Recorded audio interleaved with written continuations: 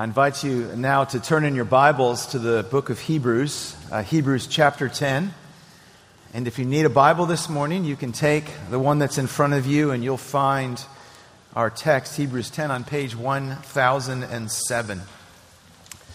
As part of our series on the minor prophets, you've noticed that from time to time, we've made a connection to other parts of the Word of God from the minor prophets, and we've taken a Sunday or two to look at those, especially when a prophet is quoted in another book of the Bible. And it's just been a great reminder that what we have before us is not just these one-off books of certain men having interactions with God and then giving us some principles of life, but what we have here is this great one story of God's redemptive work in human history. And that it's all woven together, that it all fits together, that it is just one beautiful, powerful story. And that leads us this morning to Hebrews chapter 10, because in the book of Hebrews, in chapter 10, Habakkuk is quoted. And so we want to ask ourselves this morning, why this little minor prophet in the Old Testament, a book that's even hard to find in our Bibles, why is that quoted by the writer of Hebrews? Why was that important for first century Christians? Why is it important for us? Follow along with me as I read beginning Hebrews chapter 10, verse 32, and reading through the first verse of chapter 11. But recall the former days when after you were enlightened, you had endured a hard struggle with sufferings, sometimes being publicly exposed to reproach and affliction, and sometimes being partners with those so treated. For you had compassion on those in prison, and you joyfully accepted the plundering of your property, since you knew that you yourselves had a better possession and an abiding one. Therefore, do not throw away your confidence, which has a great reward. For you have need of endurance, so that when you have done the will of God, you may receive what is promised. For yet a little while, the coming one will come and will not delay. But my righteous one shall live by faith. And if he shrinks back, my soul has no pleasure in him. But we are not of those who shrink back and are destroyed, but of those who have faith and persevere their souls. Now faith is the assurance of things hoped for and the conviction of things not seen. Brothers and sisters, the grass withers and the flower fades, but the word of our God will stand forever. Would you pray with me? Heavenly Father, as we sit under your word this morning, we would ask that you would speak to us. Fill this place with your Holy Spirit. We don't want to do this in the power of ourselves, of man, but we want to do it in the power of the Spirit. We want to hear you speak. Lord, take your word and apply it to the very parts of our minds and hearts that need it most, that you might be magnified today. We pray this in Jesus' name. Amen. Years ago, Lynn and I had the privilege to spend almost a week in a United Nations refugee camp on the border of Sudan and Ethiopia. Some of you right now are thinking, how could it possibly have been a privilege to be in a refugee camp of the United Nations there in that remote part of the world? Well, hold on a second. I want you to know a little bit about the person I met there and the things that God taught me there. That refugee camp on the border, it was actually in Bonga, Ethiopia, right there on the border of Sudan, was mostly comprised of people from the Uduk tribe in southern Sudan. That group of people, that people group, had been really blessed by the Lord because there were these two women missionaries, very courageous, who decades before had risked really everything, including their own safety and security, to bring the gospel to that people group. And the Lord, in his great grace, poured out his Spirit so that almost everyone among the Uduks came to know Christ. But when civil war broke out in the southern part of Sudan, Christians were under severe persecution. They lost their homes. They were captured, they were beaten, they were imprisoned, they were put to death. There was no place safe for them in the southern part of Sudan, and so they fled. They fled into Ethiopia. They ended up, many of them, in this United Nations refugee camp. We had been invited by them, by this group of people in the camp, through our church to come to a Bible conference there in Bonga, Ethiopia. And we stayed there in the United Nations refugee camp. The interpreter that we were given was a guy named Jonathan. I was struck right away by just how much joy exuded from Jonathan. And it wasn't just happiness, y'all. It wasn't just that he was a guy that smiled a lot or a guy who was fun. There was just some kind of inner joy in him that was captivating to me. There was a peace in him that was captivating to me. And the more days that we stayed there in the refugee camp, the more the contrast between his circumstances and his joy became. Because his circumstances wouldn't lead to any kind of joy. Circumstances were that he had been in that refugee camp for 8 or 10 years. And they didn't know that if there was any hope of getting out. There was no plan or future there. But that's where they were. And they couldn't even really just leave the camp and make a home in Ethiopia. The Ethiopians weren't happy that the Uduks were there. And so anytime they left the camp, they would be in trouble. They couldn't establish any real business or real future. They couldn't think of going to school beyond the rudimentary schools that were in the refugee camp. They were on a subsistence diet that hardly ever had any meat. So there they were, with a history of being there and a future that looked like they would be there, living in poverty, and yet this joy. And then I remember later on in the week when they had organized a soccer game for me to play in. That's a whole nother fun story. And Jonathan was changing out of the shirt he had into a jersey. Everybody wore a jersey. They found it somewhere. As he changed his shirt, I saw the scars across his back. I didn't ask him. I asked the missionary. I said, why are there scars across Jonathan's back? He said, because when he was younger in Sudan, he was captured and he was beaten. And again, I'm thinking, why this joy? Why does he feel blessed? It's the same thought I have when we come to verse 34 of our text this morning, when it says, you joyfully accepted the plundering of your property.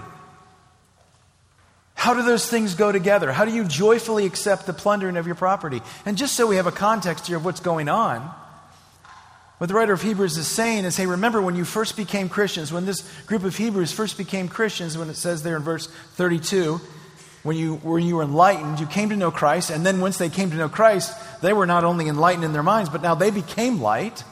They became light in the darkness around them, and the darkness hated the light. The other Jews hated that they had become Christians. And as a result of that, they faced affliction, they faced a great struggle with suffering, great trials of suffering. They lost their jobs, they lost their livelihoods. They were mocked, they were mistreated. Some were thrown into prison. And when you got thrown into prison in that time, there wasn't any food in prison. They didn't give you a blanket and a cot to sleep in. The only way for you to have food or a blanket or anything at that time was that somebody that you knew had to come and bring you food in the prison. So that's why it says there in those verses that you stood by those who were being treated.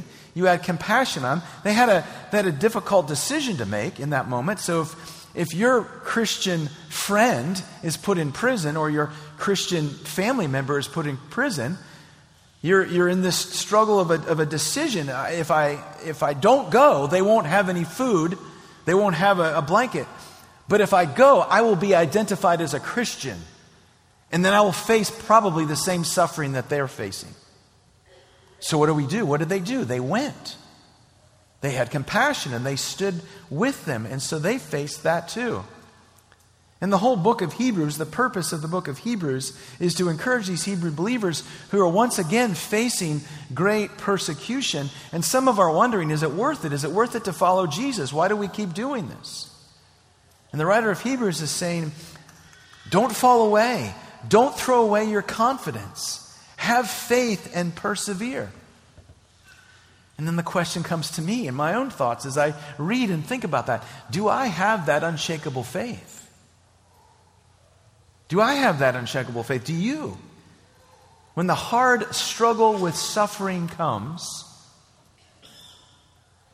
will I have that unshakable faith? The writer of Hebrews says, don't throw away your confidence.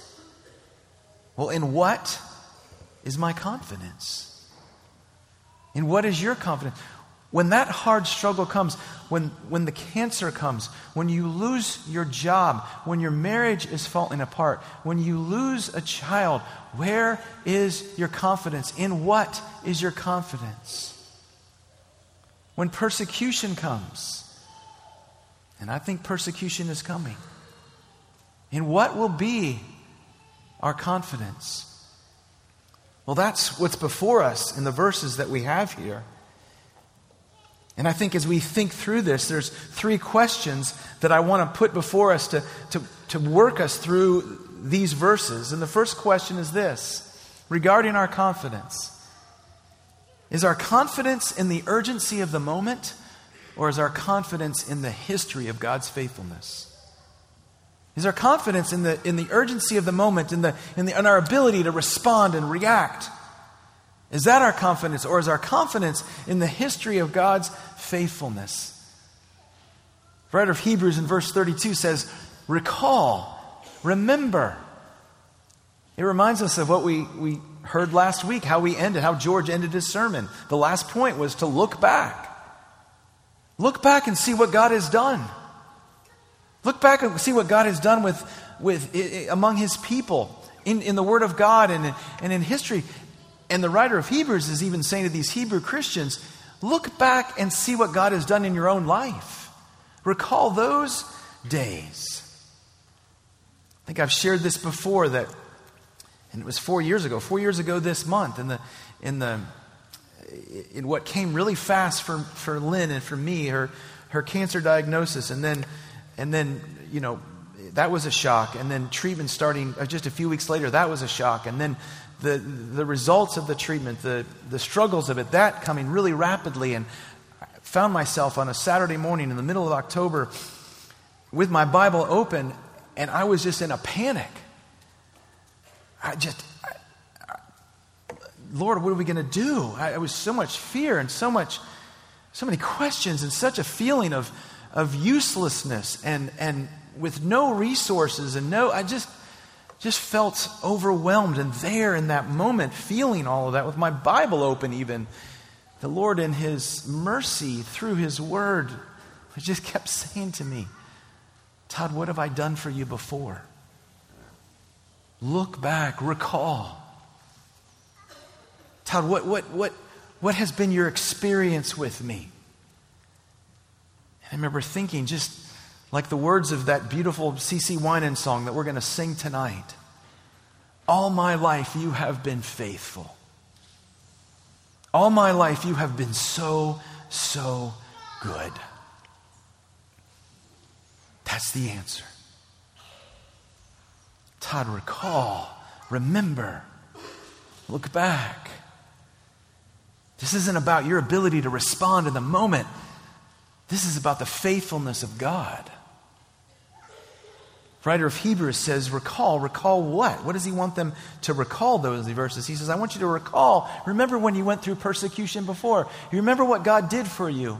He gave you the courage to have compassion. He gave you the courage to go to the prison. He gave you the courage to stand with those who were mistreated. And He gave you joy amidst your suffering. Remember, God worked. In that moment that you didn't think could happen, God worked. Is our confidence in the urgency of the moment, our ability to respond, or is our confidence in the history of God's faithfulness? The second question for us this morning, is our confidence in our earthly possessions or in our heavenly inheritance? Is our confidence in our earthly possessions or in our heavenly inheritance? I heard a pastor say recently that the things of this life can no more protect you from the anguish of your soul than a piece of paper can stop a bullet. The things of this life, the stuff of this life, can no more protect you from your anguish of soul than a piece of paper can stop a bullet. Oh, that is so true. And yet we still continue to believe the lie. Right? We still continue to go, yeah, if I just had a little more of this, if I could just protect that, if I could just hold on to this, if I could just secure this, if I could just have more, if I could just have what I think is enough, if I could just... And then what happens? We start spending our energies desperately trying to hold on to the need that we think we have to have in order to survive. We start protecting our stuff. And we get angry, threatened when our stuff is threatened. But these Hebrew believers joyfully accepted the plundering of their property. How? How'd they do that? Well, it says right there in the verse. It says why. And you joyfully accepted the plundering of your property because you knew that you yourselves had a better possession and an abiding possession. They could find joy in that moment because they had a better possession and an abiding possession. A better possession. What is that? It's being in heaven with Jesus Christ. We say that all the time, don't we? It rolls off, can't wait to heaven, be in heaven. But we still kind of hold on to things of this earth because, friends, we just don't grasp how amazing heaven will be. We just don't get how overwhelming it'll be to be with Jesus in heaven. And we get nanoseconds of it, glimpses, barely a taste. Barely. It's beyond our imagination. We can only touch it. We couldn't possibly comprehend it. It's immense what God has in store for us. There are some clues in Scripture. There's some places in Scripture. Certainly one of my favorites is Psalm 16, verse 11. When the psalmist says this, talking about the Lord, it says, "In your presence is fullness of joy, and at your right hand are pleasures forever." So fullness of joy, pleasures forever. When you have fullness of joy, how much more joy do you need? None. It's full. Full is full. When you have pleasures forever, how long will they last? When will it end? It won't. It's forever. That's why the Apostle Paul could say in Philippians, to live is Christ, but to die is gain. And then he goes on and says, and I don't know which one to choose. I know that if I stay here, it's good for you.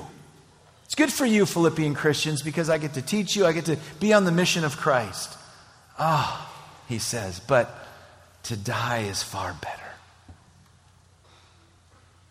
Because there will be fullness of joy and pleasures forever, a better possession and an abiding possession. What does it mean, an abiding possession? Well, I think Apostle Peter, just a few pages over in 1 Peter chapter 1, gets to the point of this abiding possession. 1 Peter chapter 1, verse 3, he says, "Blessed be the God and Father of our Lord Jesus Christ. According to his great mercy, he has caused us to be born again into a living hope through the resurrection of Jesus Christ from the dead." And here it is, "to an inheritance that is imperishable, undefiled, and unfading, kept in heaven for you." That's an abiding possession.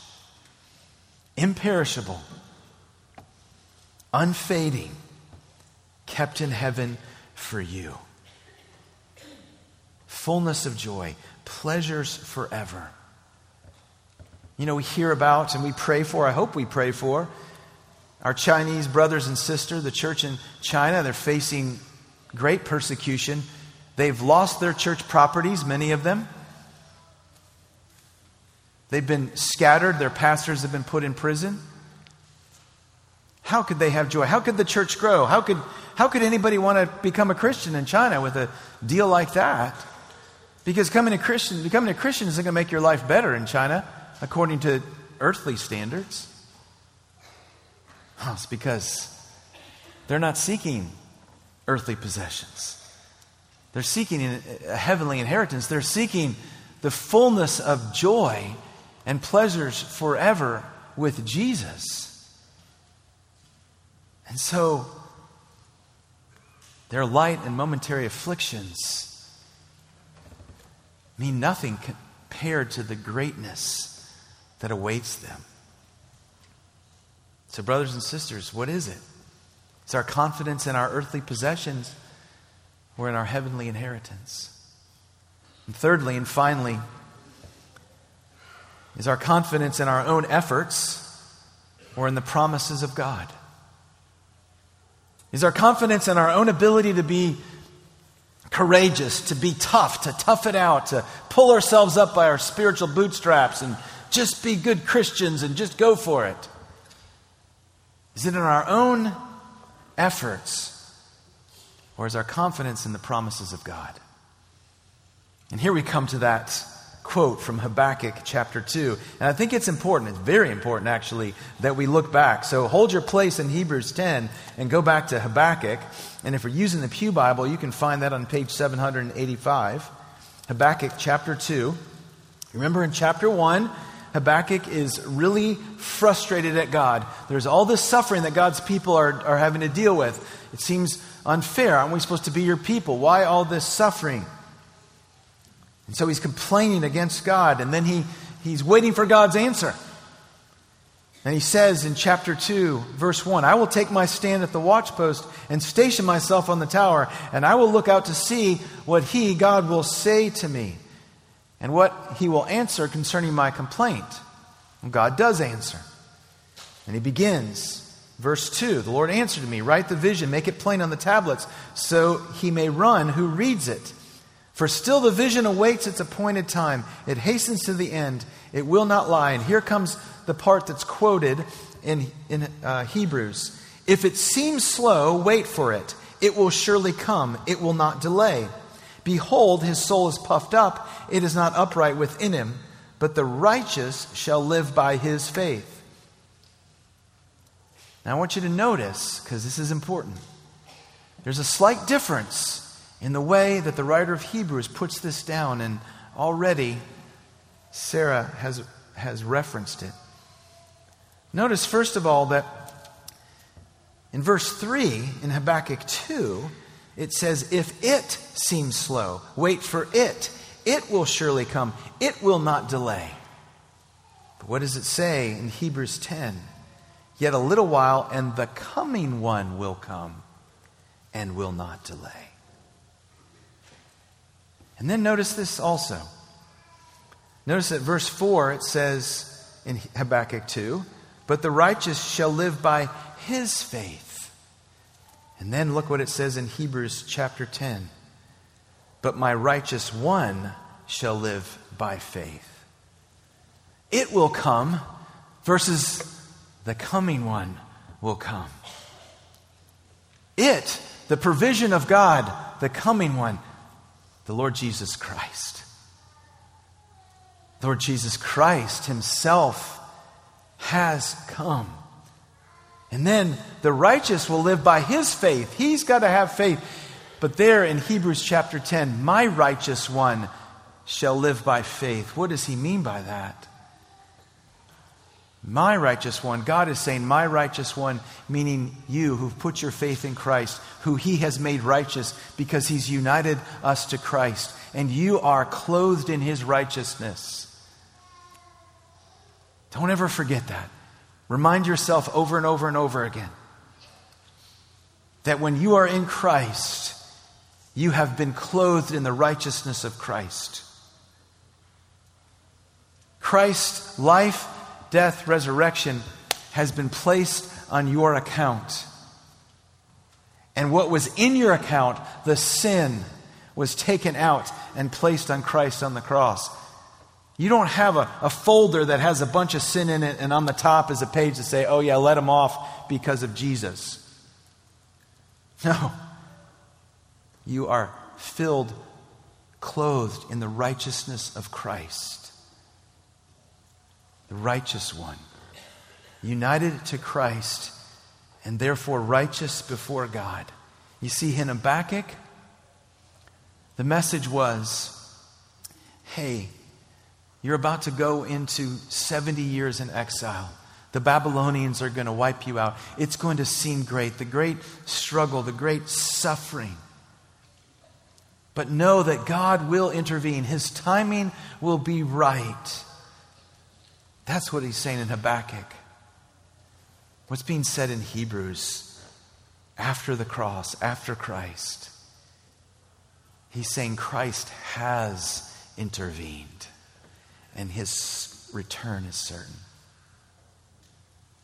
So in the midst of our suffering, in the midst of our struggles, the reality is that the promise has taken place, is taking place, and will take place.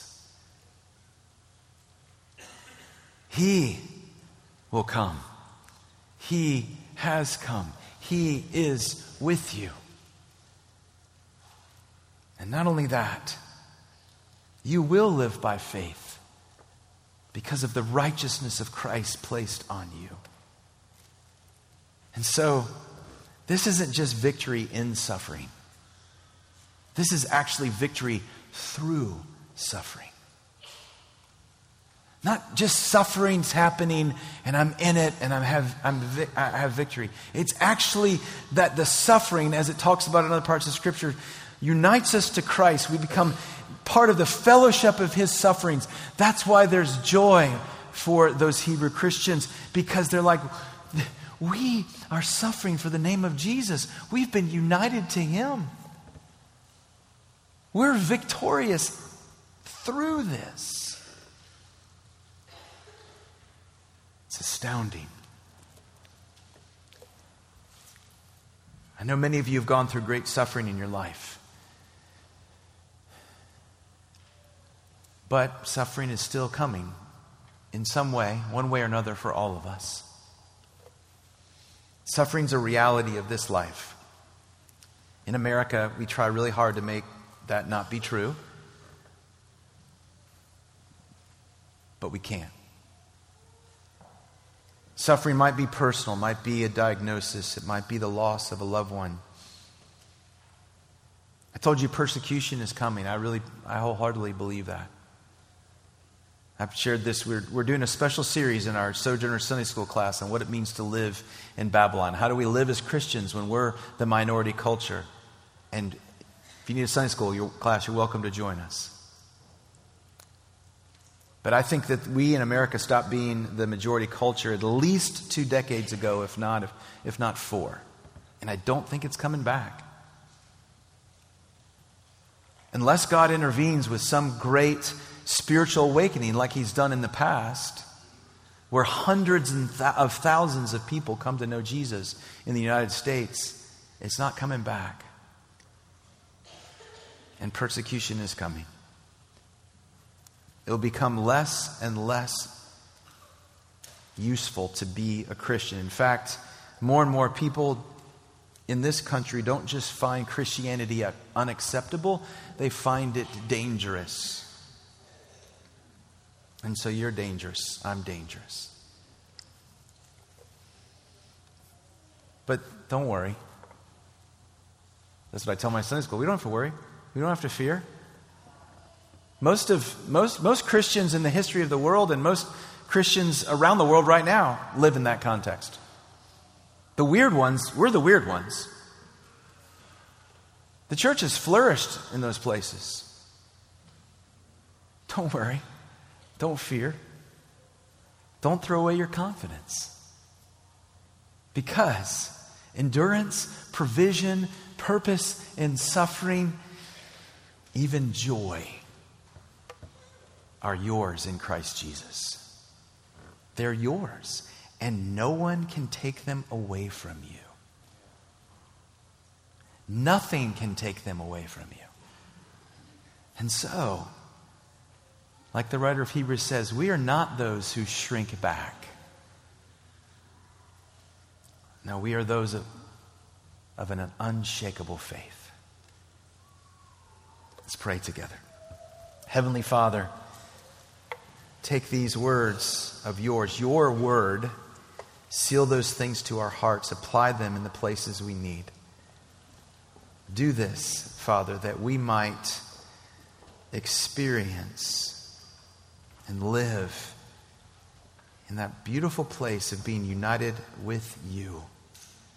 Our strength, our confidence, not coming from ourselves or our circumstances, but coming from your faithfulness, of our future hope that is guaranteed, and the promises of God that have been fulfilled, that are being fulfilled, that will be fulfilled. Oh, Father, grant us an unshakable faith, we pray. In Jesus' name. And all God's people said, Amen.